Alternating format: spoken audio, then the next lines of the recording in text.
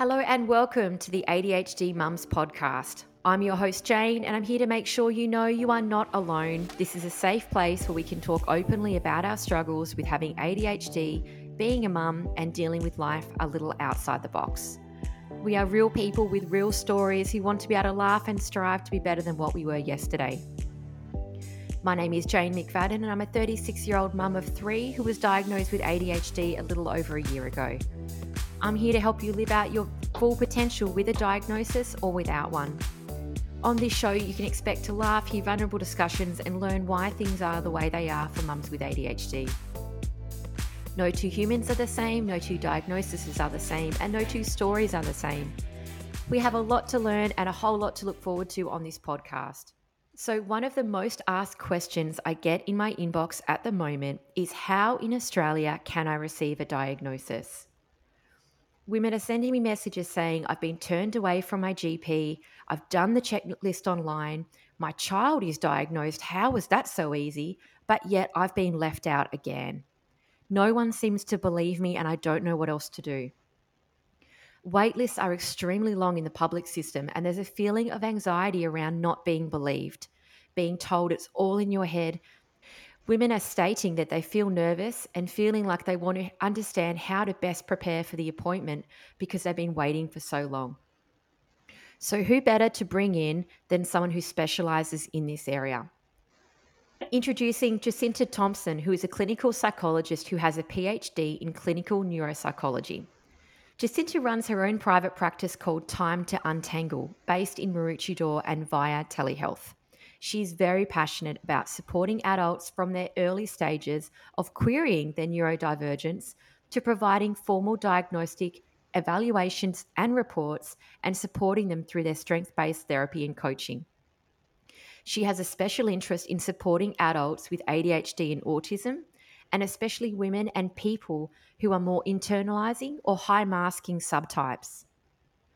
Jacinta and her husband have 2 kids under 4 and a beautiful dog. She is clearly a high energy individual. She represented at national and international levels in swimming, water polo, and outrigging canoeing. She loves snow skiing, has spent wild winter seasons ski bumming all over Canada and France. She met her husband during one of these seasons, and they have been fortunate to travel to over 35 countries together in the last decade. In her free time, or lack of it, we should say, she enjoys watching trashy reality TV, making earrings, and categorizing her kids' giant collection of My Little Ponies by color, size, generation, and cutie marks. Jacinta would have to be one of the most high energy and accomplished people, which shows the beautiful success that ADHD women can have, and the energy has really transcribed into life experience. So I welcome Jacinta. Thanks, Jane. It's really nice to be here. This has been something I've been excited to do and join you today. So, Jacinta, let's answer one of the biggest questions that I've been getting at the moment. How in Australia can I receive a diagnosis? I want to acknowledge from both my lived experience and position as a health professional specializing in this space that seeking an ADHD diagnosis and as an adult can feel like a really vulnerable experience. Notwithstanding the difficulties in just accessing an ADHD specialist for an evaluation, it can actually be really hard. It's really exposing to ask for help. I think a lot of us, we live our lives trying to hide our insecurities, and then we have to feel like we've got to, sort of air quotes, we've got to prove that we have this problem or this struggle behind the scenes. I think as a mum, we're expected not just to have our own adult lives perfectly organized and neatly scheduled, but also our kids' lives. I think at least in my family, if we get, invited somewhere or if there's, like a holiday we want to plan for, my husband always deflects the decisions and the planning to me. It's a bit of a joke in our family, but he calls me the Minister for War and Finance. And I think he's referring to the implicit fact that I carry all of the responsibility for planning and coordinating our family's activities and making sure our weekly routine runs to plan and ensuring everyone's daily needs are met, including the dog. He will help in any way that I ask him, but I think again it's sort of like this cultural expectation that mums carry that load, and that's really hard, especially for an ADHD mum. So it feels like a full-time job just to keep the wheels turning for the family. And then we're supposed to go to work, run errands, organise medical and dental appointments, take care of extended family, and even keep up with study whilst looking like we've got our stuff together. I think you said in a previous episode. For the little girl with inattentive symptoms whose diagnosis of ADHD gets missed because she's naturally bright and polite, and she doesn't look like the hyperactive and disruptive boys that are more readily identified in the classroom. Well, she turns into a woman and a mum who is highly skilled at masking or hiding her neurodivergence from the world. But the world doesn't see how much she's struggling behind the scenes to keep those wheels turning. And Jane, I think you and I can relate. She's exhausted, she might be anxious or depressed. She's wondering what she's doing so wrong for life to be this hard. She's worried that if she questions ADHD to her doctor, she'll be dismissed. How humiliating. This fear just fuels the imposter syndrome, convincing her that she's reaching for ADHD as an excuse for just being lazy, stupid, or scattered. We've all heard those. That she just needs to try harder and be better. But ADHD is not an excuse, it's an explanation. I like your previous episode, Jane, on untangling sort of the two of those. And I think getting a diagnosis is a really helpful way of being able to build that self-understanding and self-compassion and really understand that, if we can learn all about our neurotype and how our ADHD brain functions best in the world, then we can use it as an explanation. And it's a really helpful one at that.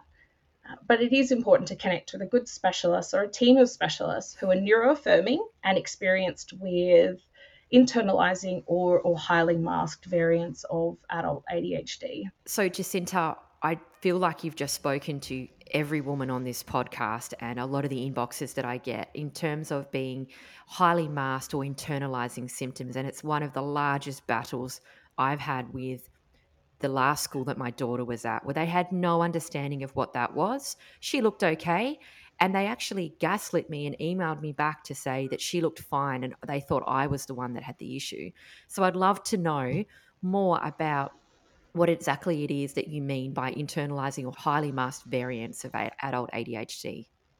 Yeah, that's a great question. I think one of the problems with our medicalized and pathologized model of diagnosing ADHD, which comes from the DSM or the Diagnostic and Statistical Manual of Mental Disorders, the way that we diagnose ADHD is really via looking for behavioral markers of impairments, and those impairments that might be the result of problems with regulating attention, energy, motivation, and so forth.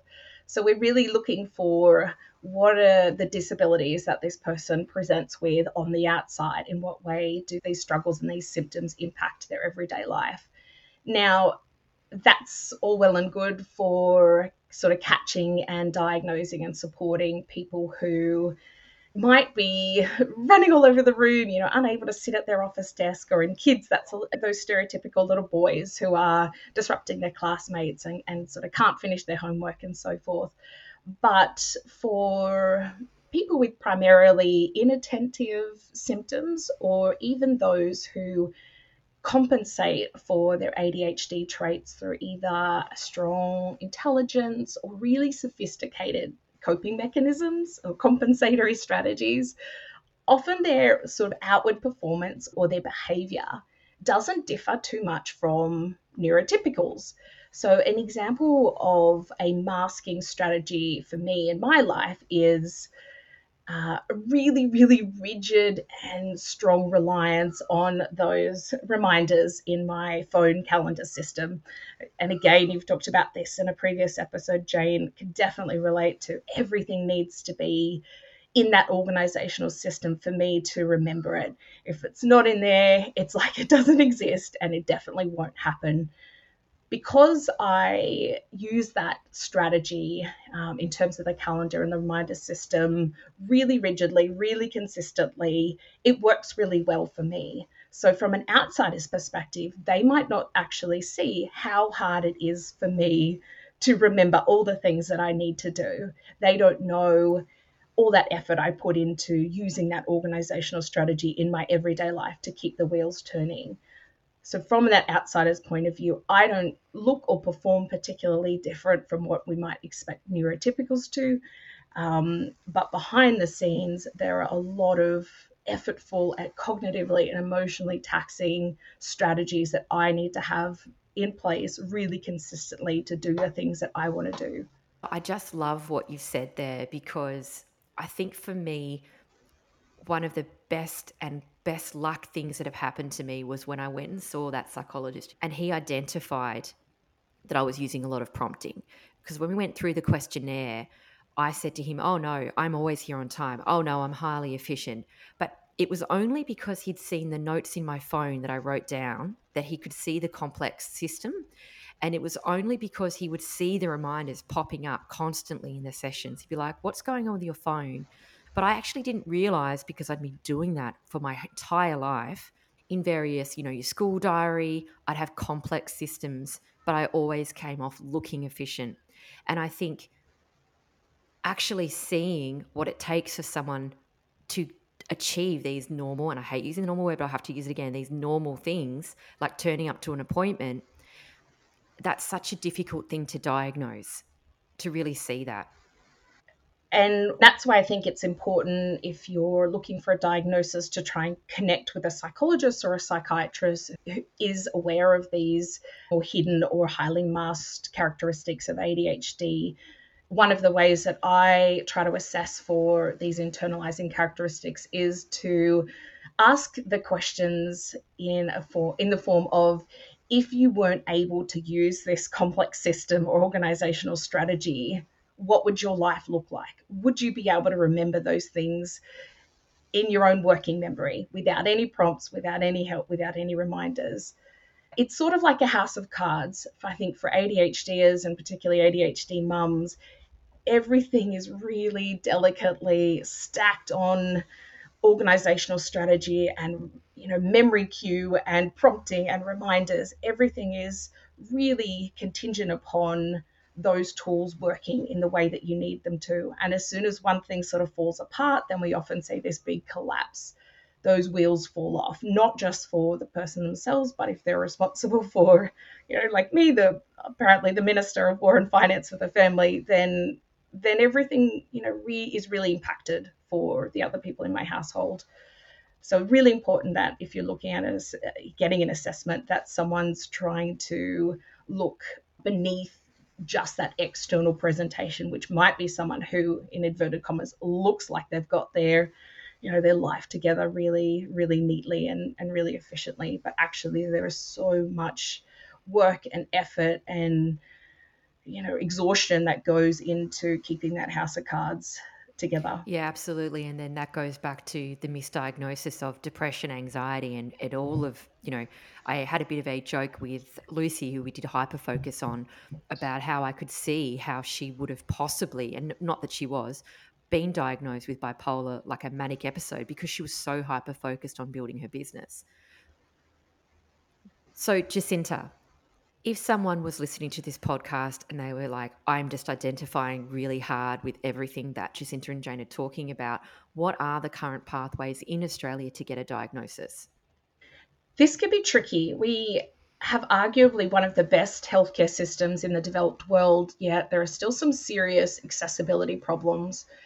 In Australia, there aren't really any public options for adults looking to pursue a diagnostic evaluation for ADHD. So, long story short is that you're probably going to have to pay, and it's not cheap. A good place to start is connecting with a clinical psychologist who has experience in this space, and especially experience with, like we said, those internalizing or more highly masked characteristics of ADHD.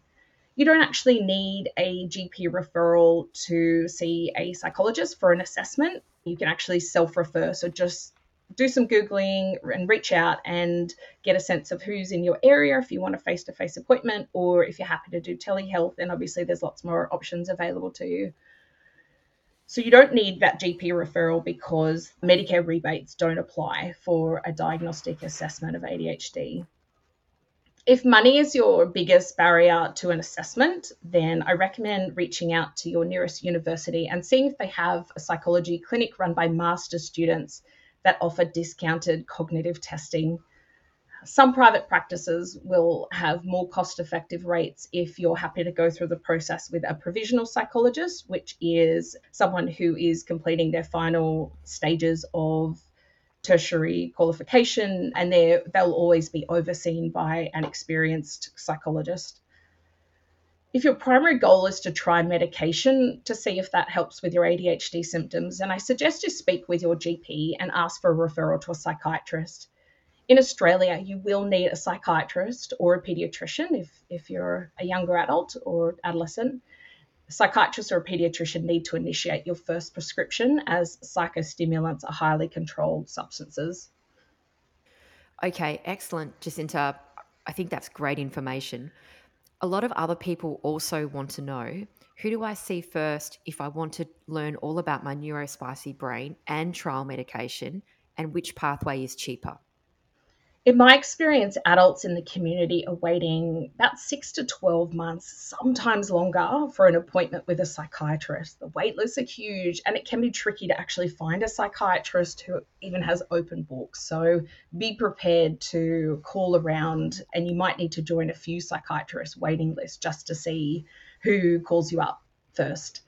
So some psychiatrists will meet you for that first intake appointment, and they will do their own diagnostic evaluation with you over a few sessions before they clarify that diagnosis and start a medication trial. To see a psychiatrist, you're looking at around $500 to $700 per appointment, or although you'll get some rebate back from Medicare with a GP referral. And if you've already reached your Medicare safety net for the year, then those rebates will be higher. The problem is that most psychiatrists don't have time to do these comprehensive evaluations, so they might meet you for that first session and then refer you to go and see a psychologist like myself for a diagnostic evaluation and report. The lead time for an ADHD assessment with a clinical psychologist is roughly 3 to 6 months at the moment, and these evaluations, they generally cost between about $1,500 and $2,500. So to avoid having to go back and forth between the two professionals, I usually recommend that people book themselves in with a psychologist to go through that diagnostic assessment and report process. And then in the meantime, speak with their GP about getting a referral to a psychiatrist as well. Then, whilst you're waiting for the psychiatrist appointment, you'll hopefully get to go through that affirming assessment and learn all about the nuances of your neurospicy brain and what it needs to function at its best. So then you should be ready with the report by the time that psychiatrist appointment rolls around. I know for my clients who take my reports to their psychiatrists, the specialists are usually confident with my diagnosis and happy to press on with a medication trial if that is indicated. All going well, your psychiatrist will probably want to see newly diagnosed ADHDers for at least 2 or 3 more sessions to monitor your response to medication and fine-tune the dosage. Usually these review sessions are a little bit cheaper than the first session or the assessment sessions that a psychiatrist might charge for. Once a psychiatrist is happy with your response to medication, they will typically then refer you back to the GP for the GP to continue with prescribing the medication for you. There are some telepsychiatric clinics that offer online ADHD assessments. You can do some Googling to see what's out there, and I noticed that some of them say they have availability within 6 weeks. I can't vouch for how neuroaffirming these psychiatrists are, but if you want the quickest path possible, then maybe speak with your GP about getting a referral to a telehealth psychiatrist, but just double check. There are some different state-based rules and regulations about whether a psychiatrist who is based in a different state in Australia can prescribe you psychostimulant medication. So that's probably a conversation that's best to nut out with your GP, or you can even call the admin of the telepsychiatrist practice and see if they can give you some more direction. If you go to ADHD Support Australia website, there is a directory for psychiatrists around Australia that offer ADHD services. Again, I can't guarantee they're all neuroaffirming and experienced with internalizing subtypes, but just do your research, even ask around. There are quite a few online communities. It's always good to get a word of mouth or a personal recommendation if you can. Excellent. I think you've made some great Great. points there, Jacinta, particularly around, you said similar to what my psychologist said. He said, there's two ways to do it, because we just did a very short questionnaire. And he said you can either go to someone in person and have a full assessment and, do everything completely correctly and get it all written down. They check your background, they check your school reports. Or if you're a little impatient, as a lot of us would identify with, I was pretty keen to try some medication when I realized that I could possibly feel better than what I was feeling at the time. And I was feeling pretty rock bottom. So for me, I did go with a telehealth psychiatry company. I absolutely agree with what you're saying. I wouldn't say it was neuroaffirming. I wouldn't say it was the best experience of my entire life or the best customer service. However, it got the job done and I received what I was looking for. And I suppose the end result was okay. That was quite quick as well. However, that's not for everybody. And I was quite experienced because my dad and my brother had already been diagnosed. So for me, I think the telehealth did work okay. But I think for some people, you could be off put by the manner, the way you're spoken to. But for me, I was pretty robust in what I said and I was able to get through my points. But I can see that if you weren't firm and you are unsure, possibly that might not be the right pathway. So I do think that's an important point to mention, and seeing a clinical psychologist to really go through what you're using as prompts, if you're masking, and really look at the way you're behaving and what traits you can change, what structures you can put behind yourself. And using that therapy, I think, is really important. However, for people out there who are just desperate to try some medication for a quick fix, I think that does have its place. Okay, so Jacinta, what are some things you can do to prepare for the appointment? Because we know that the people in this podcast are going to be probably nervous, high anxiety. Let's say they've waited the whole year and maybe they do have a life that looks on the outside okay. Maybe they've got family or friends that are kind of saying to them, oh, I don't think you even got that. What a waste of time paying all that money. What would be some things that they could do to prepare? It's a great point, and I think this comes back to that imposter syndrome where, a lot of mums or even adults that come to see me for an assessment, they often come in almost embarrassed or sort of sheepish with having done their own research and even having some documentation put together on how they identify with ADHD characteristics and even masking sort of traits.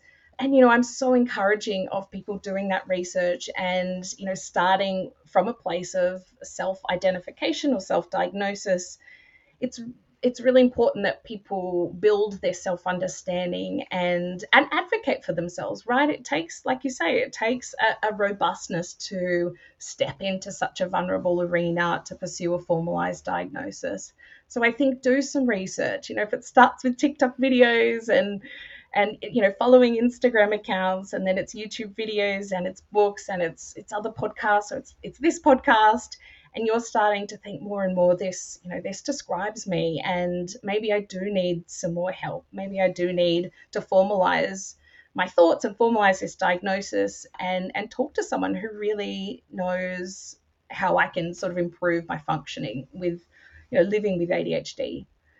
So I think do your research, do some online quizzes. There's a great website called Embrace Autism, and that's got some useful free questionnaires where you can rate your ADHD like symptoms and other neurodivergent characteristics. Keep a diary or a logbook, document some thoughts on where, when, and how you think you're being impacted by undiagnosed ADHD. This is really helpful information as part of getting a formal diagnosis, is being able to show how the symptoms impact you in more than one area of your life. So this could be at work, as a member of your kids' school P&C, in your studies, playing team sports, in your marriage as a parent. I would probably tick all of those all of those domains. If you can track down some old school reports, that's useful for your diagnostician to see if there's evidence of ADHD traits in childhood, although that's not completely necessary for a diagnosis. If you have a GP who's willing to support your diagnostic journey, then be expected to run a few tests to rule out other medical explanations for ADHD-like symptoms. This might involve evaluating your hearing, sleep patterns, and looking for nutritional deficiencies or autoimmune problems. You might be asked to do a drug screen by providing a urine sample and an ECG to check your heart health.